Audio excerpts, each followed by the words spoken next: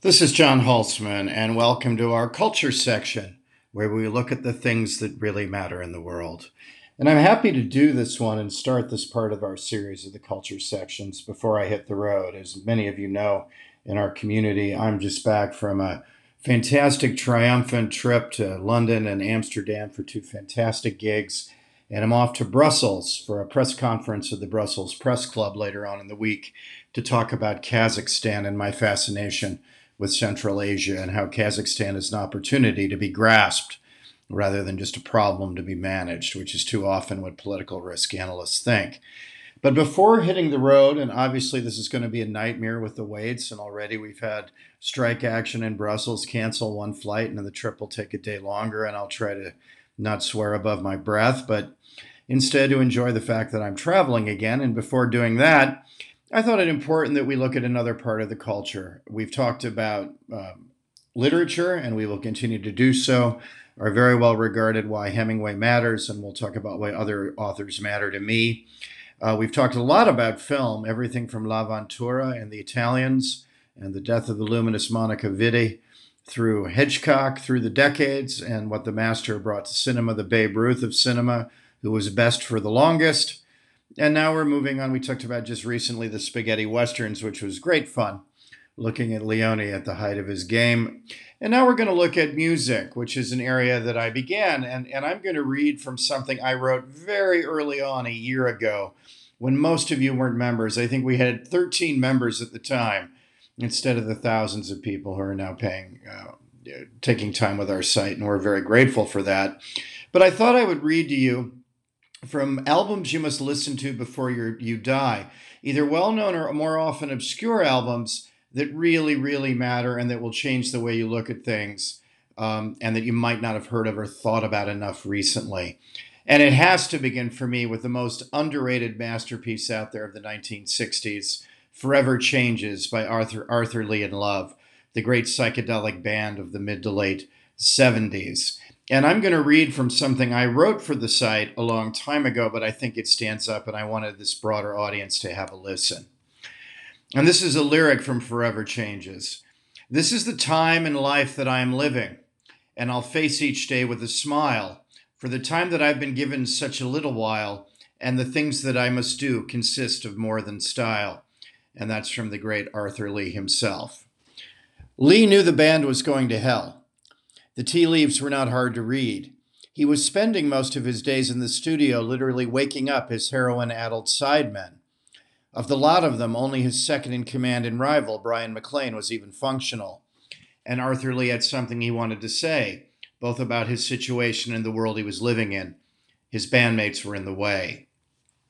He didn't particularly like doing it, but his creative vision couldn't be held captive to the excesses of others. For Arthur's brand of freedom was, more than anything else, a very personal thing, the freedom to be unpopular, to move beyond any and all social or political constraints.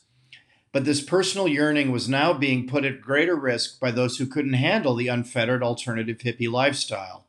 It was time for a purge. As he later explained, I knew what was needed to be done as far as what I was doing. Could these guys keep up with that? Elektra Records' Bruce Botnick, who was helping Arthur produce Forever Changes, sadly agreed. After all, business was business. And after two albums, Love and Da Capo, Love remained the hottest underground band on the West Coast, the toast of LA's Sunset Strip. Unlike John Phillips and Brian Wilson, Arthur Lee was a flamboyant and mesmeric live performer, rated an even better frontman than the up-and-coming Jim Morrison. Arthur oozed a regal, unquestionable charisma, in contrast to the Lizard King's always mannered performances. People simply couldn't take their eyes off him. Love was due to break out. This would be the record that put them over the top. But Arthur's masterpiece could only be realized if he had an active creative group behind him. And that wasn't going to happen. Even Johnny Eccles, Love's lead guitarist and Arthur's buddy since they were kids together, starting out in the music business, was totally enthralled to the Dragon. As Eccles later ruefully noted about Forever Changes, there's a lot of reasons why it should never even been finished. There seemed little chance that Love as a unit would continue to exist. More likely someone was going to die before too long. Botnick and Elektra came to the same ruthless but clear-eyed conclusion as Arthur. Love must not be allowed to get in the way of love becoming famous. So, as was earlier true for Brian Wilson in making Pet Sounds, Arthur decided to make what was in essence a solo album while retaining the more well-known brand name of his band. Both records were a lot more like French New Wave cinema, then popular with intellectuals and college kids in the States, than traditional pop music. They were founded on the principle of artist as auteur, with the creative genius, be it Arthur, Brian, or French directors Godard or Truffaut, being the hero and the focus of the work itself. This was something really new in that it was really old. The concept can be traced back to earlier composer geniuses such as Wagner, Bach, and Beethoven, who Arthur admired. Such a philosophy carried immense creative and artistic risks with it. It could lead to cringeworthy, if not comic, results when in the hands of lesser mortals who looked ridiculous in trying to emulate the gods. But when the creator was actually up to it, when the myth of the lone genius defying and then conquering the world through his message could be realized, the results were magical. But to get there, even Arthur as isolated genius needed to be surrounded by competent musicians.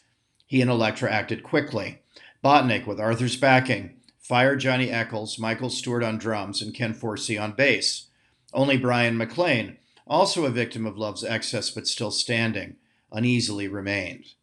Immediately, Arthur welcomed aboard veteran session players Billy Strange on guitar, Don Randy on piano, Hal Blaine on drums, and Carol Kaye on bass. It was June 1967, and the new group got right to work recording 2 tracks, The Daily Planet and the Beautiful Lee original, and Morrigan. Strung out as they were, the firings worked as a form of shock therapy for the now ex-band. The members of Love responded to their out-of-the-blue expulsion by pulling themselves together, at least enough to function in the studio as instruments in Arthur's symphony. As Botnick unsentimentally but accurately put it, the band realized they had blown it and got their act together. Arthur was a despot, but generally an enlightened one. For the moment, he graciously pardoned them all, welcoming them back into the fold. But the point had been made. Love was Arthur's show since his founding of the band in April 1965, when he was only 20. Whatever excesses continued to go on in the band's communal Laurel Canyon pad, the castle, horror actor Bela Lugosi's mansion, they would not be allowed to stand in the way of either creativity or commerce. And there was debauchery aplenty. Good friends the Jefferson Airplane and Jimi Hendrix would drop by and stay for weeks. The band practiced in the library. As Arthur later related about the funhouse, on the rare occasions he made it wearily back to his bedroom, there was a naked chick there damn near every time. It was not that Arthur had anything against excess, as was true of the rest of the band. He reveled in it. But he was not going to let it take control of him in the way it had the others. Freedom to be this crazy was wonderful, but it had to have limits, even if they served the bare minimum of allowing him to be able to make it to the recording studio. Yet, dwelling on the sadly barren creative fates of his band roommates even before Forever Changes was really started, Arthur had already personally experienced the excesses of freedom. The crisis over, shocked back into line, the original Love laid down the other 9 tracks on Forever Changes in surprisingly short order between August and September 1967. Michael Stewart, criticized for his conventional drumming on 1966's Da Capo, never sounded so good, his jazzy and unorthodox beat providing a perfect complement to the new album's strange and wholly unique sound. Likewise, Eccles and Forsey did just what they needed to do on the album, neither overwhelming Arthur's artistic sensibilities nor proving themselves unworthy of the edgy, challenging material. Brian was even better, rising to the creative challenge Arthur not so subtly presented. McLean's Alone Again Or, an off-kilter love song written in honor of his mother and complemented by a flamenco mariachi sound that befitted her background as a dancer, remains one of the most appreciated tracks on the album, his romantic sensibilities perfectly contrasting with Arthur's gloomier, more macabre concerns. Likewise, his other contribution, Old Man, while derivative of the Beatles' Fool on a Hill, works as a meditation on unheard-of prophets and is another fine and unconventional love song. There is no doubt that the personal frictions Brian had to endure in working with Arthur, as he later admitted, brought out the best in him. But Brian was underrated as well. For the rest of his life, Arthur never found another near-equal partner to complement his work. His balance gone, Over time, Arthur's first-rate leadership qualities gave way to a more self-obsessed dictatorial style. Maclean was a fine, creative pocket McCartney to Arthur's Lennon. This was something Brian Wilson, John Phillips, and even to an extent Jim Morrison were sorely lacking. The Lee-Maclean creative partnership is another reason Forever Changes wears a layered Baroque sensibility that most psychedelic music of the time aspired to, but failed to achieve. Yet there is also no doubt that Forever Changes is Arthur's album, just as Love was Arthur's band. A musical prodigy, Lee was only 22 years old at the time Forever Changes was made. He was personally the author of 9 of the album's 11 tracks. Tall and rangy, invariably slouching, walking through the street with one foot bare and the other covered by a moccasin, Arthur was unlikely to ever be overlooked. Wearing tiny diamond-shaped shades, one lens red, the other blue, and kaleidoscopically colored clothing predating Jimi Hendrix, Arthur grumpily came to believe that his friend had appropriated his dress sense along the way. Arthur was the first self-styled, first black hippie. Original, complex, temperamental, troubled, volatile. A lone African-American, with the exception of Hendrix, in the very white musical genre of psychedelic music, Lee was endlessly fascinating to those that knew him. But even by 1967, just 2 years after Love had taken the Sunset Strip by storm, those who admired him had also come to dread Arthur. For alcohol and drugs made Lee a bully, bringing out the Mr. Hyde in him. As guitarist Mike Randall, a collaborator of Arthur's at the end of his life, said, "When he was sober, he was the sweetest, most giving man on the planet, but I would say he was sober about 15% of the time. The rest was dealing with him and trying not to take it personally." His ostensible boss, Jack Holtzman of Elektra, agreed. "He was one of those people you know is likely to do something terrible to you or around you, but you like him so much and he's so talented that you always support him." Strong words, considering that Holtzman worked with that other enfant terrible, Jim Morrison. David Anderle, a former Elektra executive, told Mojo in 1997, "I don't want to say he was demonic, but Arthur was very manipulative and destructive. See, Arthur was not really a hippie. He was more of a punk. There was almost a gangster thing going on there, ruled by intimidation, but at the same time, he could be so sweet."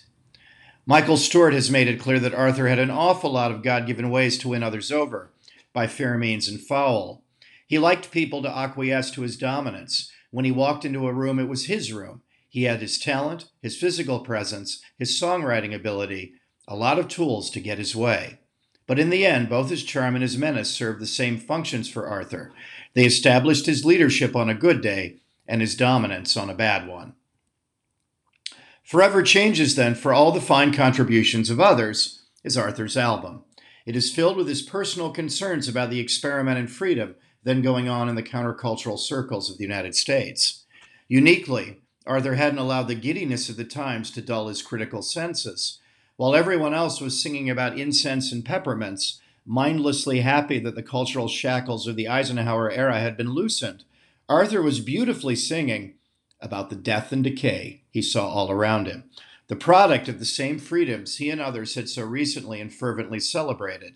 In making Forever Changes, Arthur demonstrated that he didn't mind using freedom to be unpopular, as long as he was right.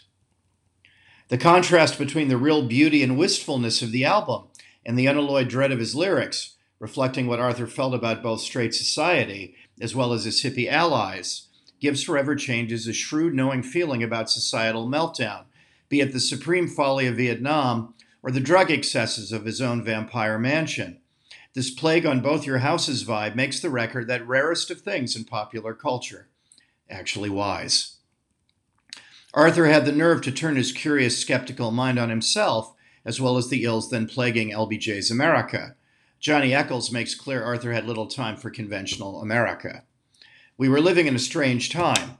The civil rights movement, the Vietnam War, the police out of control in Kent State, and our music was actually a mirror image of the volatility. Arthur and I thought that any day the Army was going to snatch us up and send us over to Vietnam to fight. An underappreciated track on Forever Changes, The Daily Planet, reveals Arthur's disdain for conventional American society in the 1960s. There is little doubt that he sees that the road generally taken leads but to existential despair. It's a classic straight-spading track of the sort David Crosby and Dylan used to love to write. Here again, Arthur plays with the structure of the lyrics to make a unique point. The key to the song is its odd design. There are two rapid-fire verses, followed by two musical bridges and no concluding verse. This song really does paint a modern, conventional 60s life as a bridge to nowhere, with the lyrics themselves petering out in confusion, at last blessedly drawing a curtain on the first two verses' apocalyptic, hopeless warning. As with the Beatles' magisterial A Day in the Life of the same period, Arthur starts out with a series of mini-narratives, making clear the dullness and futility of modern life. This was the standard hippie existential critique of the straight world, if delivered with more malice and effectiveness than usual. The song starts, "Every morning we arise and start the day the same old way. The conformity of the Eisenhower era has led to a blandness that in turn has morphed the straight world into meaninglessness," echoing French existentialist thinker Jean-Paul Sartre's observations about the hell of conventional daily life. Arthur gleefully continues the attack, accusing the day, "It's just a day like all the rest," of being utterly devoid of importance. As the first verse moves along, Arthur hits us with a further broadside. "It is oh so repetitious." Images leap to mind of early German expressionist films of the 1920s, where zombie men perform the same series of menial tasks over and over again, wearing the same drab clothes. Not something the peacock-clad Arthur could ever be accused of buying into. The soul-destroying majority has no answers for Arthur either, as the end of the verse makes devastatingly clear. The straights are merely waiting on the sun, for the day to end, for their lives to end. Here is where the standard psychedelic rant would come to an end, having made its listeners clear in no uncertain terms that conventional American life was fatally flawed. But Arthur, as ever, goes further, finding in this drab conformity the only possible rationale for the continuance of the madhouse in Vietnam. In the second verse, he focuses his misanthropy on Plastic Nancy.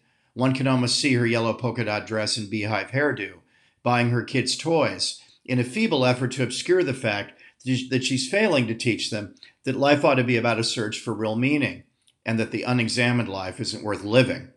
Instead, rampant American consumerism will have to do as the drug likely to dull their senses so they can endure the societal blandness so starkly outlined in the first verse. But Arthur sees an even worse fate awaiting them. For the toys Nancy's kids buy will kill time while they are waiting on the war. In other words, they will be numbed into nothingness before actually experiencing it in Indochina. Becoming cannon fodder in Vietnam was the curse that hung over Arthur and his bandmates at the castle. Their greatest fear that they would be called upon to die for conventional society through the propagation of a war that for them made no sense at all. Love, seeing their island of debauchery as their only source of protection against the draft and imminent death in the jungles of Southeast Asia, lived on the razor's edge. Part of the uniqueness of Forever Changes lies in this brutal, unflinching honesty. For if Arthur could dissect straight 1960s American society with a scalpel, he also had the good grace to admit he didn't have the answers. The song, after the two bridges that peter out, both in terms of lyrics and music, simply comes to a rather pleasant, if forgettable end, without any sense of resolution. Love could have continued playing the same even-keeled anodyne riff that concludes the song for another 20 minutes without anyone noticing. The structure makes the point. Arthur ends up lost inside his own head, making Lewis Carroll-like observational non sequiturs, but getting nowhere in terms of some sort of grand plan to supplant the ills of straight life that he is so adept at disparaging. Much has proved true for the counterculture as a whole. It is easier to critique society and tear down, rather than creatively build something lasting in its place. But a failure to do so inevitably leads to nihilism, and that's where Arthur and his flatmates at the castle were so obviously heading. For if following the dictates of mainstream America was no answer, in Forever Changes, Arthur makes clear his increasing doubts about the hippie movement, as well as the doctrine of unfettered freedom it trumpeted. On the album, Arthur speaks of freedom and the movement to further it in romantic terms as the love of his life that somehow got away and is lost forever. Believing for whatever weird reason that he was about to die, Arthur made clear that Forever Changes was his last statement on Earth. As with Brian Wilson's Pet Sounds, which he consciously emulated, it was the artistic summation of all that he saw around him. Peering out at the world with his drug-crippled band from Lugosi's fading Gothic mansion, Arthur knew all too well about the damage unconstrained freedom could lead to. Leaves the Norma Desmond and forever changes the Sunset Boulevard of the 1960s, a cautionary, realistic, and frightening tale of American dreams and excess. Arthur could see ahead to the contradictions that would lead to the demise of the 60s experiment with freedom, to the excesses that would lead to Charles Manson and Altamont, the Rolling Stones concert that began as a paean to flower power and ended in murder. No one else had the foresight, the gift of prophecy. Of course, as is the case for most prophets, Arthur was ignored. Forever Changes proved as visionary musically as it was lyrically. It is noteworthy that despite the Baroque, intricate orchestral layering, most of the songs can be played on a single acoustic guitar. Gone are the raging Hendrixian guitar meanderings of the first two albums. In many places, Forever Changes is a quiet album, perfectly mirroring Arthur's gloomy inner reflections. Underneath all that experimentation, there is a rootsiness to the album that makes it feel more substantial than most of the era's ethereal psychedelia, hearkening back to an earlier American musical tradition and prefiguring the direction that groups like the band and the Grateful Dead would take in the coming years. On top of this deceptive simplicity, there's a real Dylanish strain of dread running through the album that you don't hear much in rock music. It points to a fundamental ambivalence in Lee's vision about his subject matter. It's the sound of a man in the middle of a wild party who's starting to think that maybe it's time to get the hell out. His sense that the freedoms opened up by his generation maybe aren't all fun and games makes it, for all its progressive Christmas wrapping, a rare voice of skepticism from inside the countercultural tent. Somehow, by a miracle, Arthur had made his record. And the greatness of Forever Changes lies in Arthur's alchemy of creating art out of adversity and struggling to free himself from the many personal and social constraints that bound him at the time. Arthur's heroic efforts resulted in a masterpiece. However, the Promethean success of the thing so doomed him. Arthur had no more time to waste. It was time for him to move on. But before going, he left us one of the most complicated, questing, original, and enjoyable records ever made.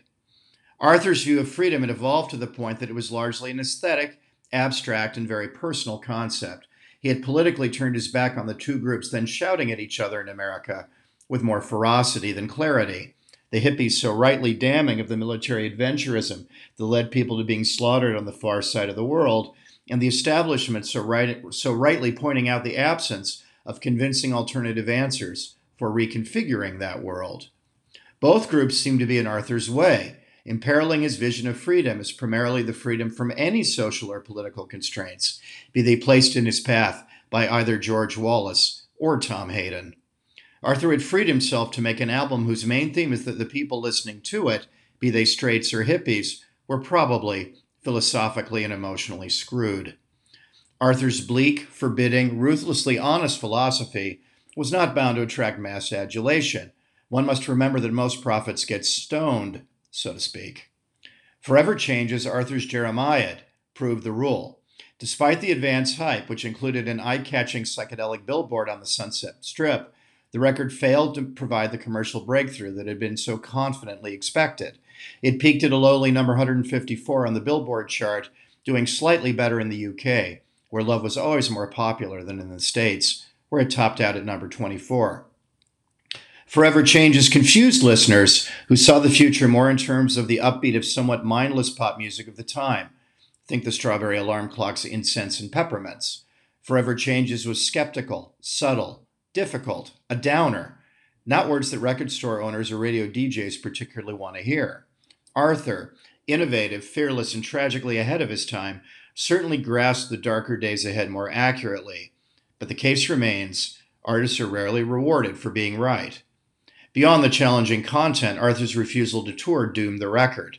This should have been the band's finest hour, taking the stage with the strength of the tracks on Forever Changes. For Love had made its name constantly playing live on the Sunset Strip, soaring in the competitive and demanding conditions of LA Clubland, which was the West Coast equivalent of the Cavern Club in Liverpool that had incubated so many stars of the earlier British invasion. And it was commonly reckoned that Arthur, for all his prickliness, was one of the best frontmen in the business. But Arthur, in an act of self-destruction on par with his drug use, personally sabotaged the potential popularity of Forever Changes by simply refusing to tour beyond the cozy womb of LA. Years on, Jack Holtzman recalled this stunning tour of events with a mixture of bewilderment and anger. We desperately wanted them on the road. I asked and asked and asked. In California, we sold 150,000 copies of Forever Changes right off the bat, but we just couldn't convince Arthur to go out. He came to New York once and lasted for a few days before he grabbed a plane back to LA. Arthur had no drive, except in the studio. Arthur later said he was just too comfortable in LA, where he was the toast of the town and could effortlessly rest on his considerable laurels. But speculation at the time was that a paranoid Arthur feared being too far away from his vital drug sources, for at a slightly slower rate than the rest of the band, he too was descending down the slope from recreational drug use toward definite addiction. Whatever the reason, Love became a West Coast version of the Velvet Underground, more influential and admired by rock aficionados than popularly successful. Love itself did not survive the commercial disappointment of Forever Changes. Making the record had been such a wrenching experience for all, the sullen and strung-out band members forced to go cap in hand to Arthur to save their jobs, as well as the dictatorial genius who had morphed into a drill sergeant just to get the record made. Such a process amounted to simply too much emotional wear and tear.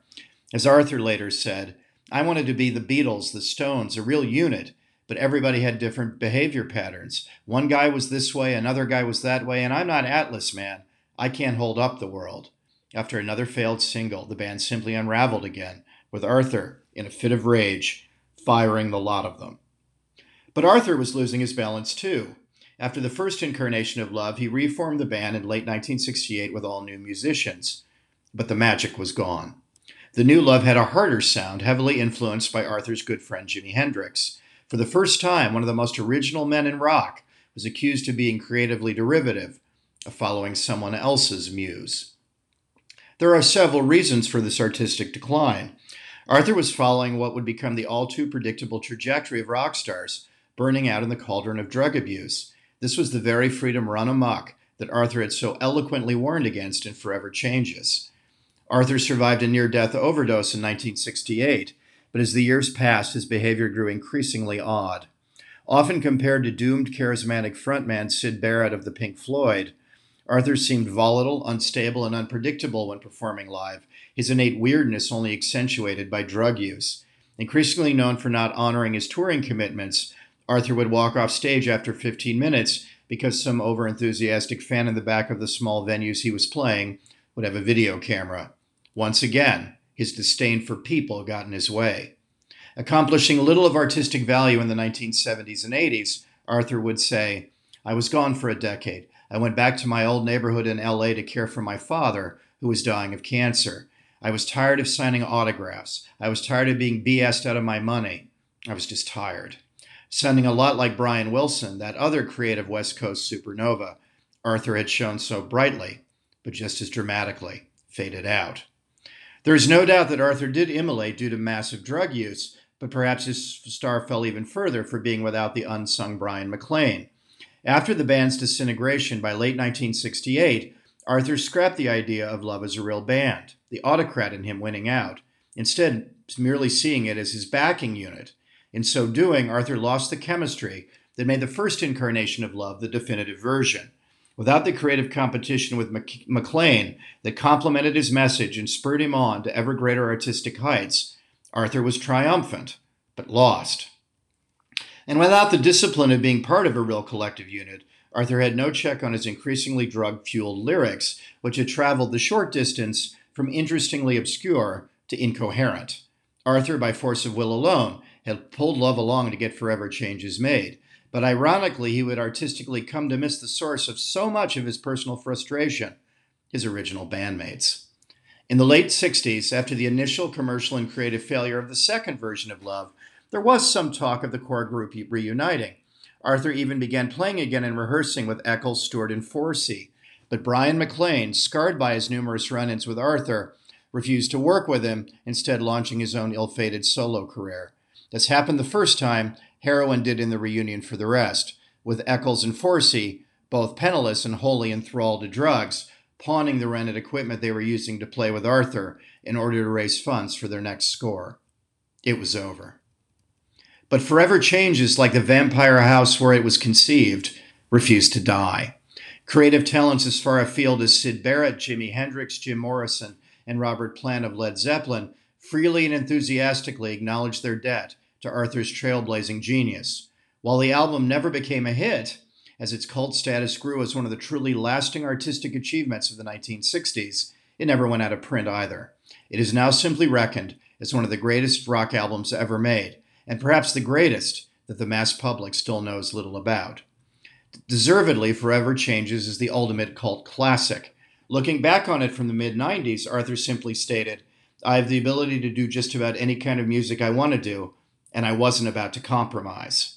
There is no doubt that Arthur magnificently used the personal freedom he so valued to make an enduring artistic statement. But in the story of Arthur Lee Love and the making of Forever Changes, freedom's elemental, Janus-faced nature is starkly clear. I hope you enjoyed this very much. It was great fun to talk to you about one of my absolute favorite records, and I hope you listen to it, Forever Changes. Please do subscribe if you haven't up to now, and please do give the $70 so we can continue doing cultural things to complement the political risk things we do. I love that we're bringing you a holistic newspaper to the world, and you're not going to hear anything as interesting as Forever Changes coming up from our competitors. So enjoy. Please do give the $70, and please do listen to Forever Changes. Thanks very much.